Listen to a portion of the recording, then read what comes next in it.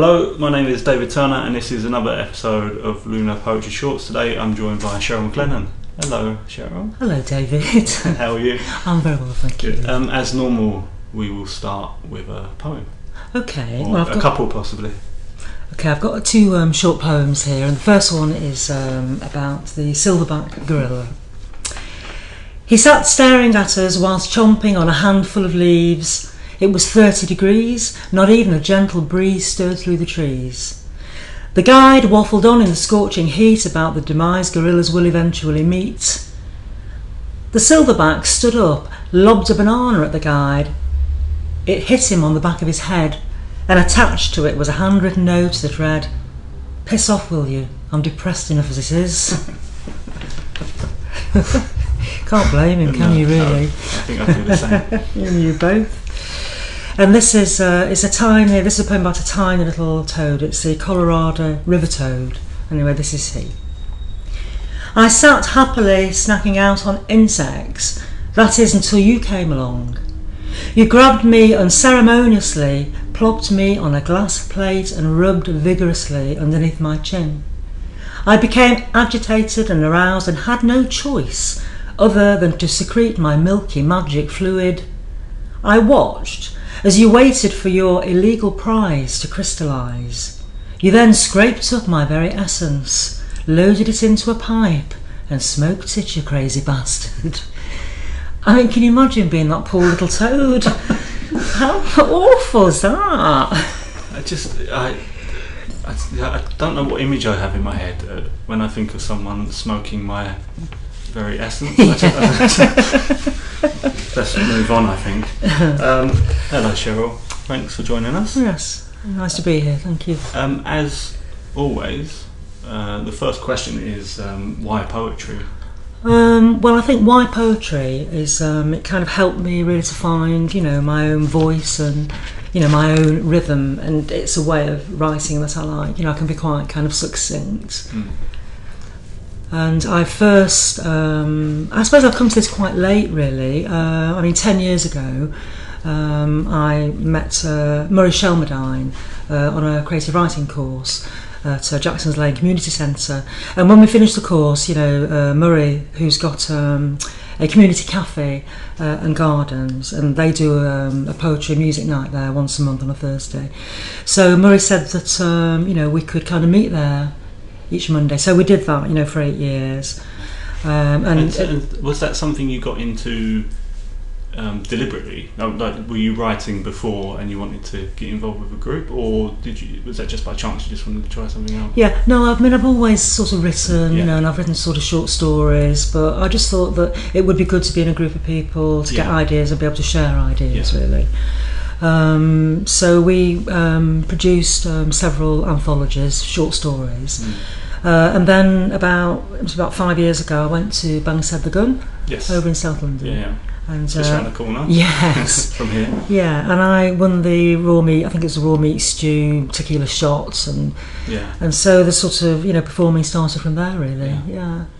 And what have been your main influences as a writer or performer? And are they the same thing? Yeah, it's sort of, I suppose, because I was kind of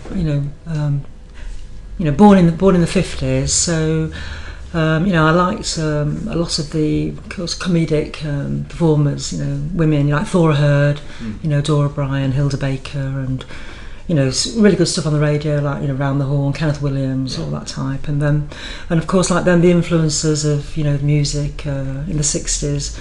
Arla Guthrie, Woody Guthrie, these people, poets and musicians, and Bob Dylan, Joni Mitchell, and Leonard Cohen, and Frank Zappa, and all the kind of like different, types of sounds. And I did like particularly Richard Brautigan, Watermelon Sugar, and inspired by different writers, Lessing, Steinbeck, Morrison, Woolf. I have to agree with you there. I think I always say to people they should check out a lot of the older radio programs because of the way that people had to use their voices in order to be understood by radio audiences, and it's amazing how you can download if you wish to. I know a it's lot of amazing.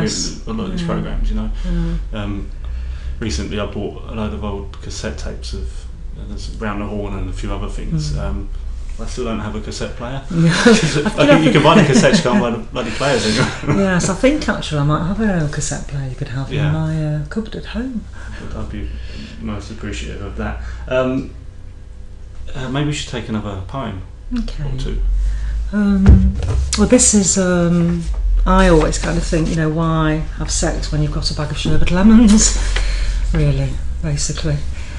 Because I haven't had a lot of, good sex, I have to say, and this is the nearest that I've ever come to S&M. And anyway, this is called Sherbet Lemon. You lie there seductively on my bed. I pick you up and remove you from your wrapper and pop you inside my mouth where you rest ever so briefly. Sliding you from side to side, I suck and caress you slowly with my tongue, pushing you gently in and out. I lick your sticky sweetness from my lips and bite into your crystallized case. Your harshness fills my senses.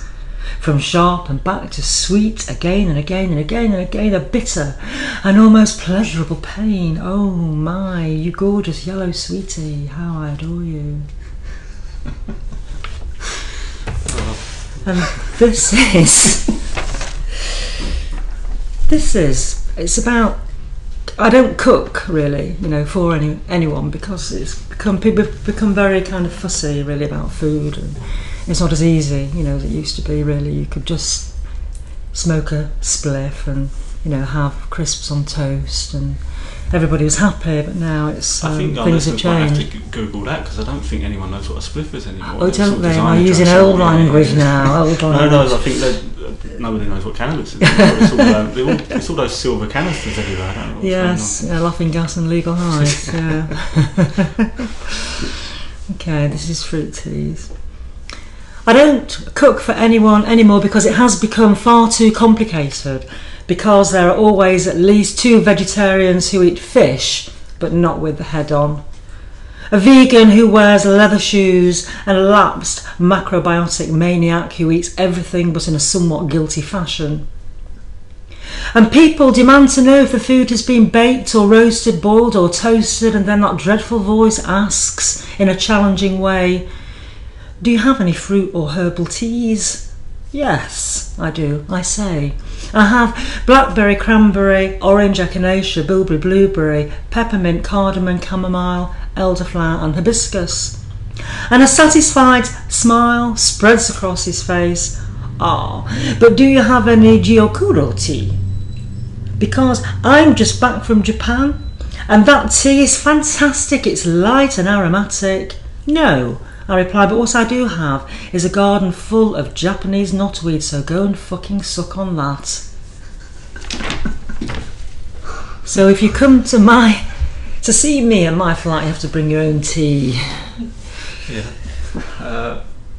So the next question is regarding how you now critique your own work, and that you might not do. That's the fair answer as well. Do you have anybody you share your work with, or?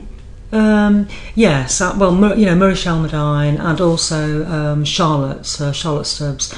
Charlotte and I have done quite a bit of writing together, so I'll often read stuff to her, or then she gives me feedback, and sometimes I spend a lot of time writing and then chucking it in the bin, and it just seems to take forever. Do you edit your poetry a lot? Yes, change I do. A lot from your drafts? Yes, I do. I mean, I can get stuck on a sentence, for days sometimes, actually. I can imagine that. The way you write, the way each sentence often stands out, it seems like you might have spent a lot of time getting it right, especially with the rhythms that you play with. It has to be spot on, doesn't it? That's the aim, Yes, I kind of have to be able to kind of like feel, that rhythm, really. Do you think that comes from listening to radio when you were younger? Yes, I think, it was always, there's a similar rhythm, I think. Yeah, because of course there were only kind of like a couple of stations on TV, and the radio choice was sort of quite limited. So I did listen to a lot of radio as a kid, really. Yes. And having talked about how you critique your own work, is there any direction you'd like to see your writing travelling? Well, I think at the moment I'm sort of quite interested in, writing monologues. There are quite a few kind of things that I'm interested in and concerned about, and one is, becoming old in society, and globally how people are treated. It's like they're kind of like almost like airbrushed out. There's a lot of issues around elder abuse, so this is something that I'll be working on. And also, I'm getting my book of poetry together. I've already got a CD, so yes, that's what I'll be doing. And why does that form of writing appeal to you? Is it just in terms of being able to tell more of a story, or...? Because it needs to be out there, really, and I think it's not something that's sort of, really talked about. I think there are so many sort of negative images now, around older people and issues, and also with cutbacks and care, quality of care. It's quite often also when those stories are told, they're not told by people of that age or close to that age. Quite often they're written by younger writers, aren't they? Indeed, perhaps they've been part of a community group, meeting people in that position, but quite often they're written by younger people.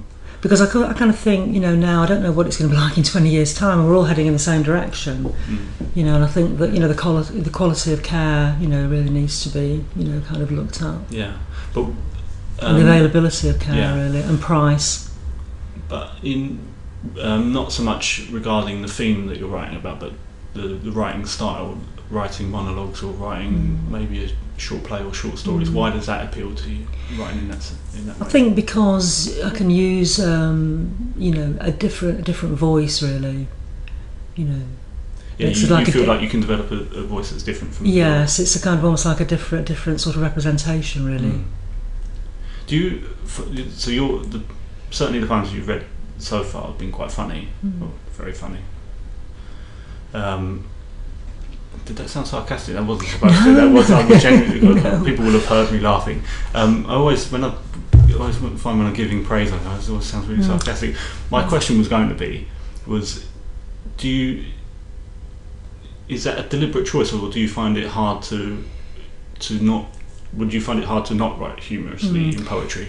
I mean, I think that most of the time I do sort of, put a comedic slant on, on my poetry and writing. So do you think with the slightly longer form of writing, with the short stories and possibly monologues, it's easier for you to move away from that comedic style and write maybe more seriously? Oh yes, definitely. I get into a much deeper and darker place. Yeah. And actually, something I was thinking, because we were just as a clarification for the listeners, we were chatting just before we started recording about this idea of sort of working class guilt, because so you moved down to London from Stockport. How long ago was that? Well, I've been in London now for 30 years. And I think that, growing up in the 50s, in a working class family, there was this terrible sort of deference that was kind of everywhere, really, and you weren't, but I personally wasn't encouraged to, find my own voice. The expectation was, low, very low, really. So in actual fact, I've actually come to this quite late in life, really. But do you think maybe the sort of comedic style comes from that feeling of poetry was never something for you? Oh, yeah, absolutely. Do you know what I mean? So yes, absolutely. I found it a lot with sort of poets that would identify themselves as heavily working class. There's a lot of humour in their work, and it sort of seems to come from that idea that you're trying to, if you make a joke out of it, you can't really be judged. Yes, although your work, you've perhaps passed that point, which is just stuck with humour, but. Yeah, it is that. I think I've, many of the people that I've spoken to also, it's like, playing the clown a little bit, that kind of like covers up really for so much, feeling of kind of like inadequacy, or the fact that, as a working class woman, you had no right to have a voice, or, so yes, that's important. And really. So do you think with the short stories and the monologues, it's easier to be serious because it's a different form? You can sort of, it's not a new start, but you've developed enough with your own writing that it can now be, you can now start writing seriously Yes, that's fine. I sort of answered that for you. That wasn't the question, was it? I stated something toward you. We'll take a third and final poem. Okay. Please. Well, this is, unfortunately, there's some truth in this poem, and I think that, we're how we deal with death is, you know, quite ridiculous, and I think that, you know, people can be extremely insensitive, you know, around people that are dying. So this is called Catherine. Catherine, lying, almost dead, could hear all the conversations taking place near her bed. The district nurse who complained and said it was Harold bloody Shipman's fault that they had so much extra paperwork. And upon hearing this, I saw Catherine's eyelashes briefly flutter when her partner of 40 years mused in an audible mutter, "Do you know what? I've always fancied a bungalow in Brighton. Nothing too big, mind. Smallish garden with a good-sized shed." Well, you know, raised his eyebrows and indicated towards the bed, assuming she could not hear what was being said. She then had to listen to the tales of people who had died, where, when and from what, including someone or other's Uncle Stanley, who died whilst on the loo and wasn't found for 3 hours. Well, I thought it could have been far worse than that.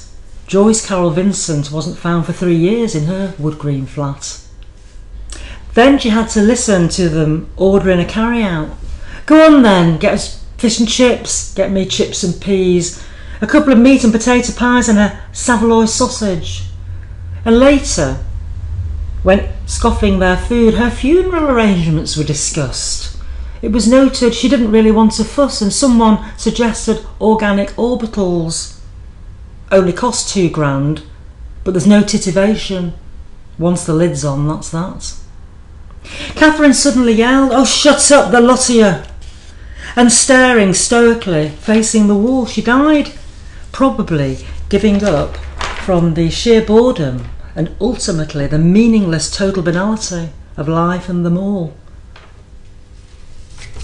Thank you very much. Okay, so final question. What would you recommend to our listeners to go out and see or read or watch? Well, I just think that, you know, being in, you know, London, there's so much stuff out there. You know, just go and see loads of films, read loads of poetry, you know, go to loads of spoken word nights. Yeah, we're lucky to be here. Yeah, and as we were talking before, the last thing you want to do is go out and look at any pretty landscapes. No hills or trees. No. Keep in amongst it. Yeah. Keep your mind busy. Yeah, that's true. Yeah, it's strange that, isn't it? That you would think that you would get out into the, you know, by the sea with the, you know. Yeah, because as we were talking before, I think we both find inspiration in like a busy urban environment, the stimulation, and both find it really difficult to write when there's peace and quiet. Yes, you know. it just kind of frees your head up, doesn't it? Too much, really. Yeah, nothing worse than a blank page in the English Riviera. Thank you so much, Cheryl. Well, thank you, David. I think I nearly wet myself at one point. It was hilarious. Well, I've got a bag of sherbet lemons in my pocket. You know, I'll suck on one of those later. Okay, thank you very much, and yeah, you lot.